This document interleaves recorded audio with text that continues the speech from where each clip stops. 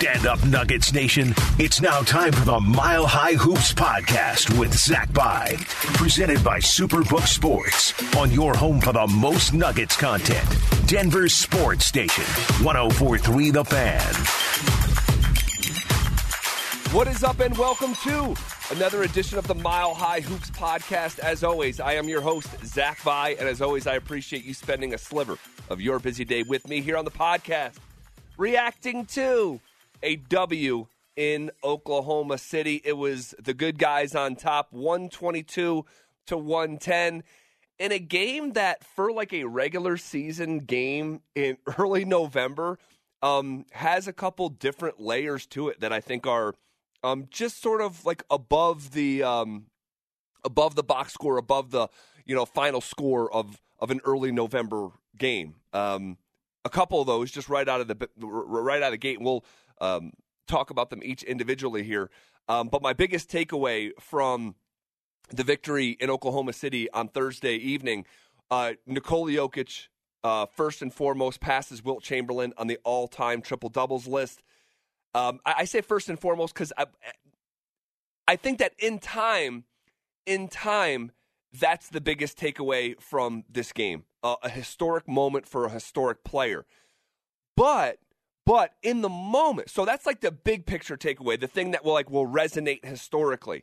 But the big, the in the moment biggest takeaway, and I do think they're two different things here. In the moment, the biggest takeaway is the Jamal Murray maybe I'm back game. And I say maybe I'm back because we got to remind ourselves what Jamal looked like pre-injury. We have to remind ourselves what he looked like when he was in the bubble there, and just remember what that standard is before we just assign, hey, he's back. But damn, it's close. Jamal Murray was fantastic on Thursday evening. The Denver Nuggets do not win in Oklahoma City without Jamal Murray. And I think that's like the I think I have to go back through game by game, but I think that's the first game that we can definitively say that about. That there is no way this team wins without Jamal Murray on Thursday night in OKC. In the third quarter and in the early fourth quarter, you got a Murray flurry that was confidence-filled, that was rigid movements. When he's trying to create that separation for the step back, and it's like a 4, 5, 6 dribble combo move. You see that he is feeling himself a little bit.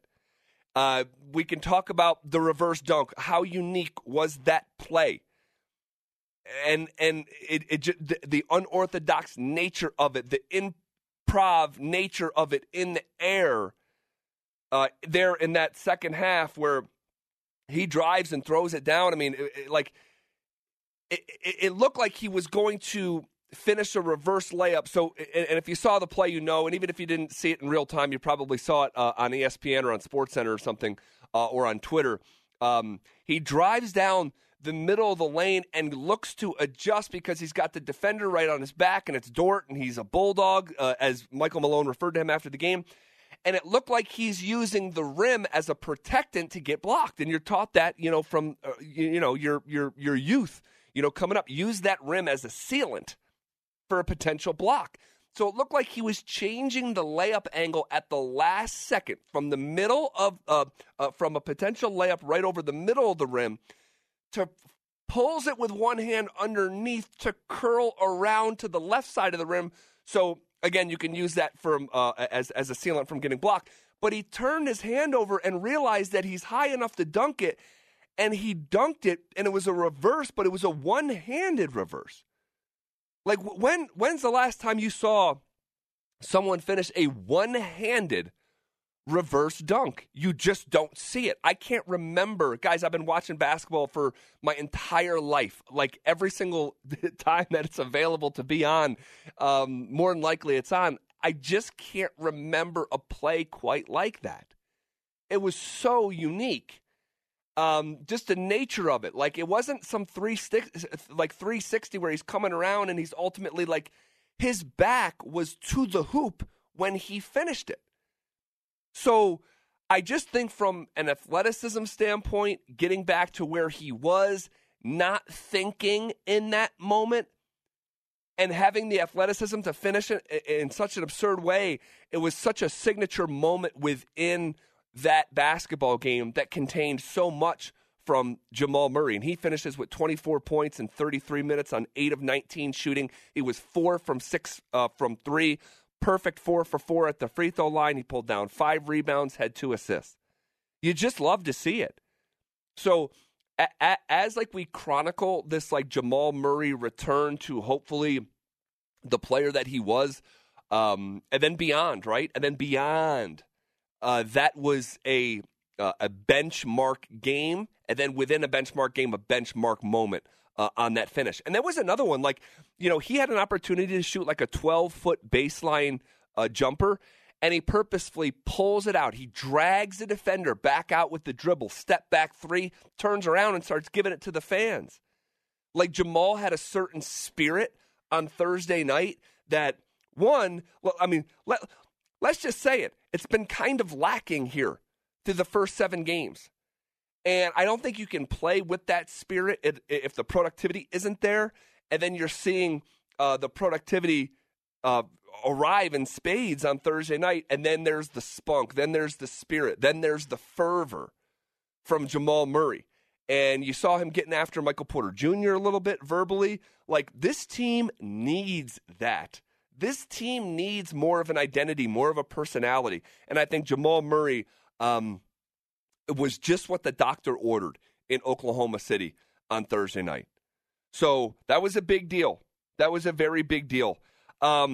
Let's talk about some of the other stuff here. Aaron Gordon. Well, first of all, just the start to the game. And you can't talk about the start to the game without Aaron Gordon, because this dude was so aggressive. The word that I wrote in my notes was actually echoed in the postgame from Michael Malone. But when I'm taking my notes, I wrote down relentless. I said, AG, so aggressive, comma, relentless.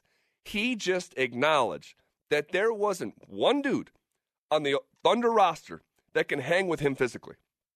And when he's that aggressive version of himself, and he has been that more oftentimes than not, this early in the early stages of this season, hasn't been perfect, but more oftentimes than not, you're seeing that aggressive nature. You saw it out of the gate against Utah. You saw it against Golden State, even though the results didn't show up there. Who else was it? You saw it against Portland. Again, the results weren't there as a team. But you saw that aggressive nature. You saw it against, the Lakers this past Sunday. But I'll say this, and it was kind of weird, and I didn't quite put it together in my head until I heard it on the broadcast, that going into last night, and we're still forming the sample size, right? So it's, you don't want to obsess over stats right now because of it's just such a young season. But it was interesting to hear on the broadcast, and this was on the Altitude broadcast, when they said that Aaron Gordon has been averaging 22 points in losses and just 8 points a game in wins. And I don't want to just overreact to it, but I just put it in my back pocket. So it was really good to see him flourish as an individual in a Nuggets win. 27 points, 10 of 13 from the floor. He was 3 of 4 from 3. I mean, he had, was it 3 3-pointers in that first quarter? Or was it just 2? I forget. I know it was 2 because he hit the first one, and I think that was the first points of the game. And then he came back down, I believe, on the very next possession. Maybe there was one possession in between. I don't even think so, though. When he hit that step back, it's not even a step back. It's a side step 3. You see Steph do it. It's kind of like a newer age step back, side step. But he like when Aaron Gordon is like feeling himself, that's in his bag. Like that's a rhythmic movement for him as a basketball player. You could tell he's done it thousands and thousands of times. And not sure if I loved it in the moment, but it goes and it's like perfect, right? He was great, man. He was great. He's been really good to start this season. Although defensively, and we'll talk about the defense here in a second, because we'll get to it. I said this on the last podcast. If you were an alien that knew basketball but just didn't know the Nuggets and you came and watched the first 7 games of the season, you wouldn't be able to tell that on-ball defense was a hallmark of Aaron Gordon's game. That's still missing a little bit. We'll see. Again, I don't want to overreact to things early in the season because this is a marathon, but you also want to acknowledge things that do happen in games that matter, right? So it's that fine line that we've been talking about here on the pod. But that's just something that I guess we need to keep our eye on, I guess you could say, with the Aaron Gordon defense. Guys, the defense in general, let's just take a second and talk about this. This is one of my biggest takeaways of the game.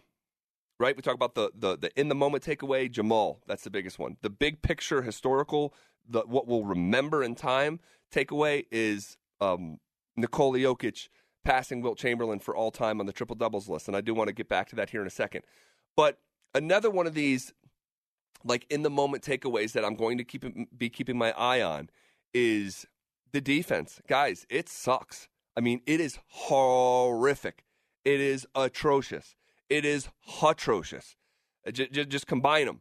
I mean, I was so discouraged watching this team play on-ball defense and give up layups at the rim over and over and over and over again.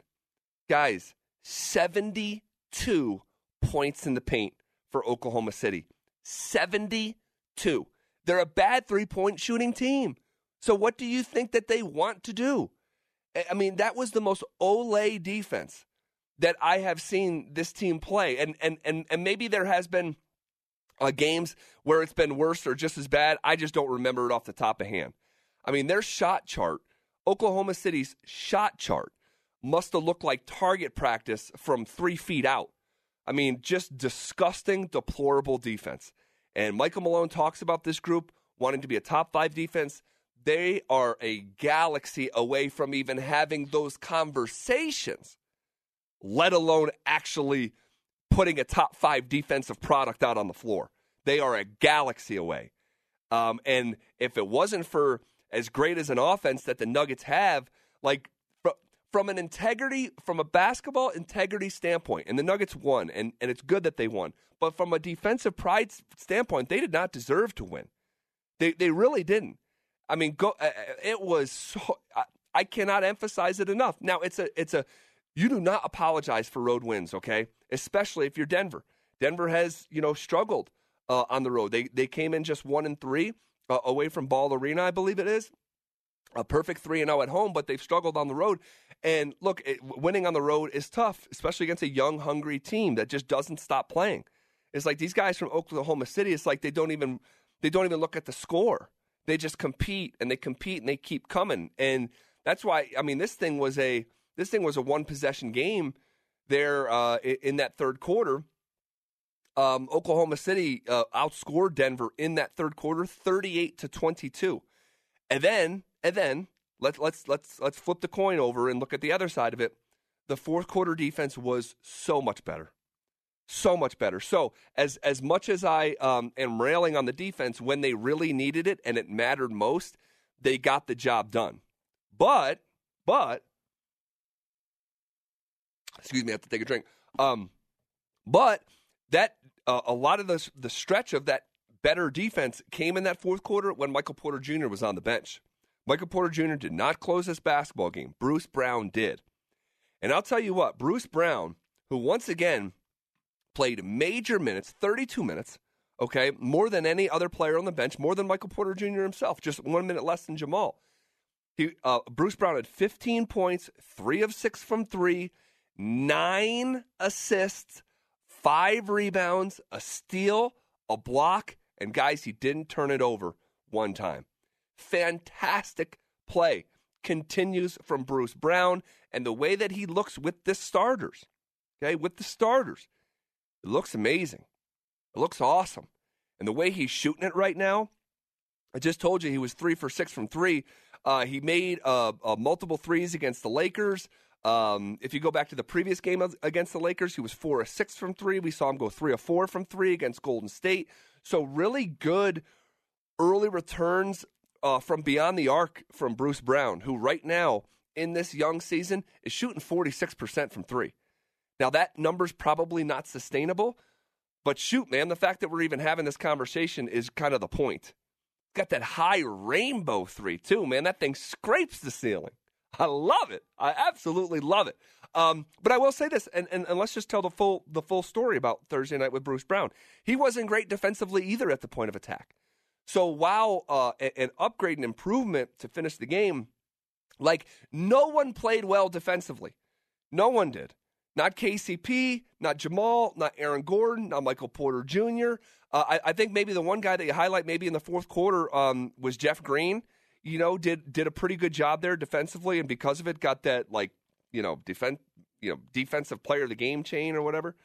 So that was cool.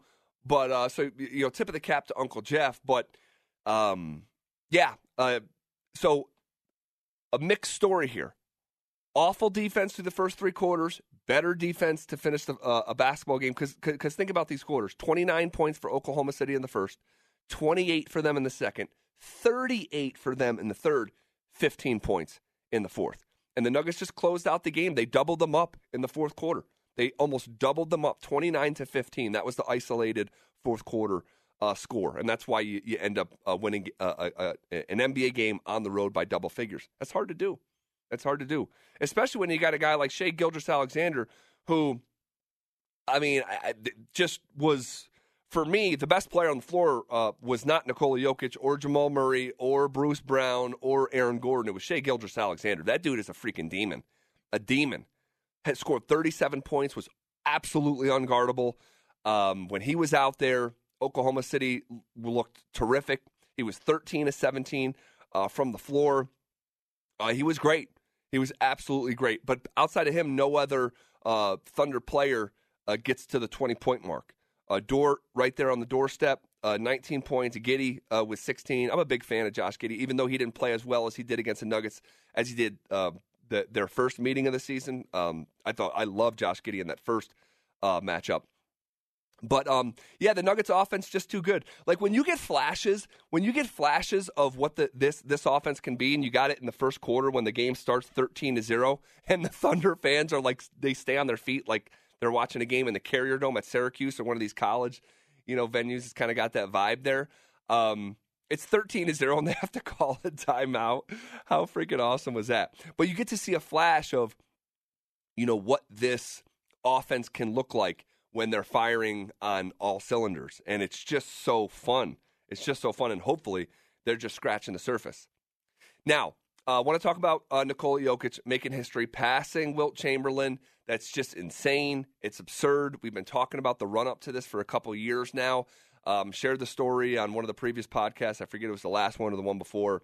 It's like I was doing the math like 3-4 years ago. Like, oh my gosh, if he keeps up this pace, he's gonna pass Wilt Chamberlain in triple doubles. And just that realization of that was pretty funny for me because I was doing the math at the time of the podcast. Like I'm doing it in real time as I was recording, and I'm like, oh my gosh, he's gonna pass Wilt Chamberlain by the time he's 30 years old.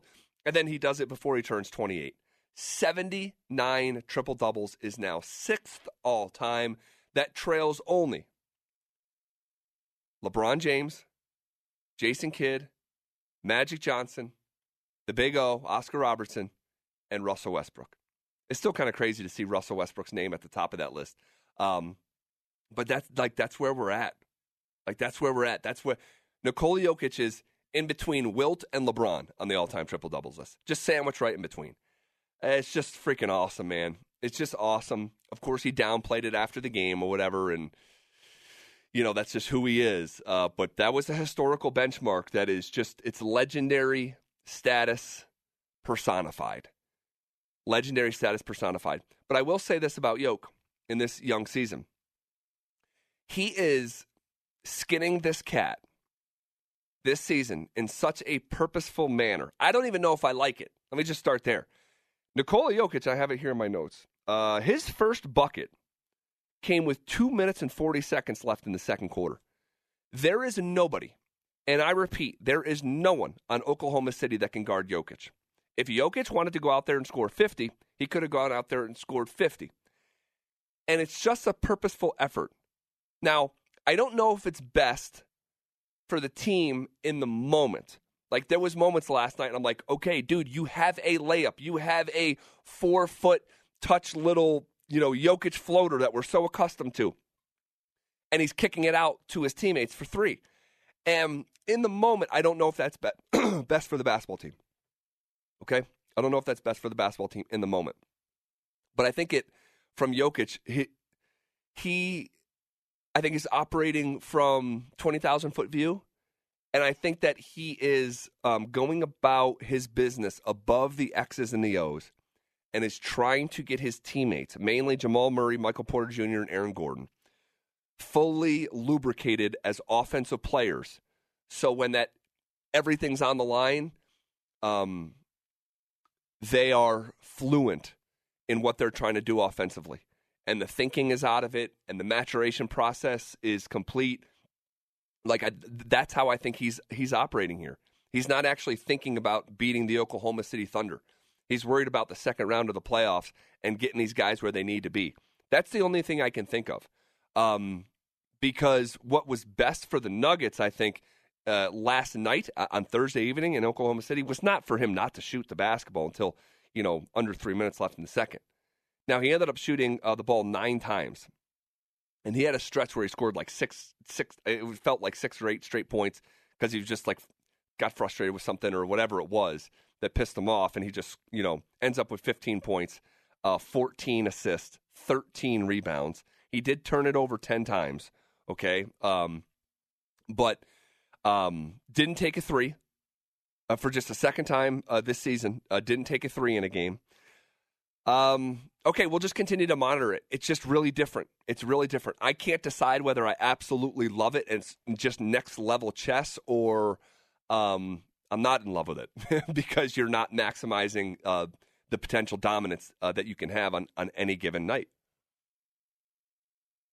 Okay, Zeke Nnaji rolls his ankle, played a couple minutes, looked energized, right, and for good reason, right? He's struggling to find minutes. Pulled down 5 rebounds in 5 minutes. He was very active. He was on the offensive glass, pulled down 3 offensive rebounds, had a putback, finished with 4 points. It wasn't perfect. He had a potential dunk or layup stripped from him, but then he rolls the ankle. You saw him stay down there and had to be helped off the floor. Zeke just can't get right. I don't know what to say. Just bad luck for Zeke. I heard Malone say I wanted to give him some minutes after the game to keep him engaged. I actually didn't love that answer. You should be playing your guys and your first round draft pick in his 3rd year because that's what's best for the basketball team, not to keep someone engaged. But be that as it may, we'll follow that story and see how long he's going to be down for. Okay, I think that's all I got here. Just combing over my notes here real quick. I think that's all I got. The Nuggets go to 5-3. It's too early to be looking at standings, but just for the hell of it, right now they'd be avoiding the play-in with the 6th seed. Again, just way too early. 5-3 after 8 games. What's next on the docket is the Spurs, the San Antonio Spurs. That game will be on Saturday evening at home at Ball Arena at 7 o'clock.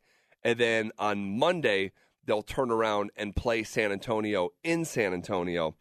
And whatever happens against the Spurs over the weekend and Monday night, guys, we'll be talking about it on the Mile High Hoops podcast. Please rate, subscribe, tell a friend. It's the best way you can support this thing. And I would sincerely appreciate it. Okay, everyone have a great weekend. Be good to each other. Enjoy it. Watch some football, watch some basketball, stay safe, and we'll catch up this coming week on the Mile High Hoops podcast.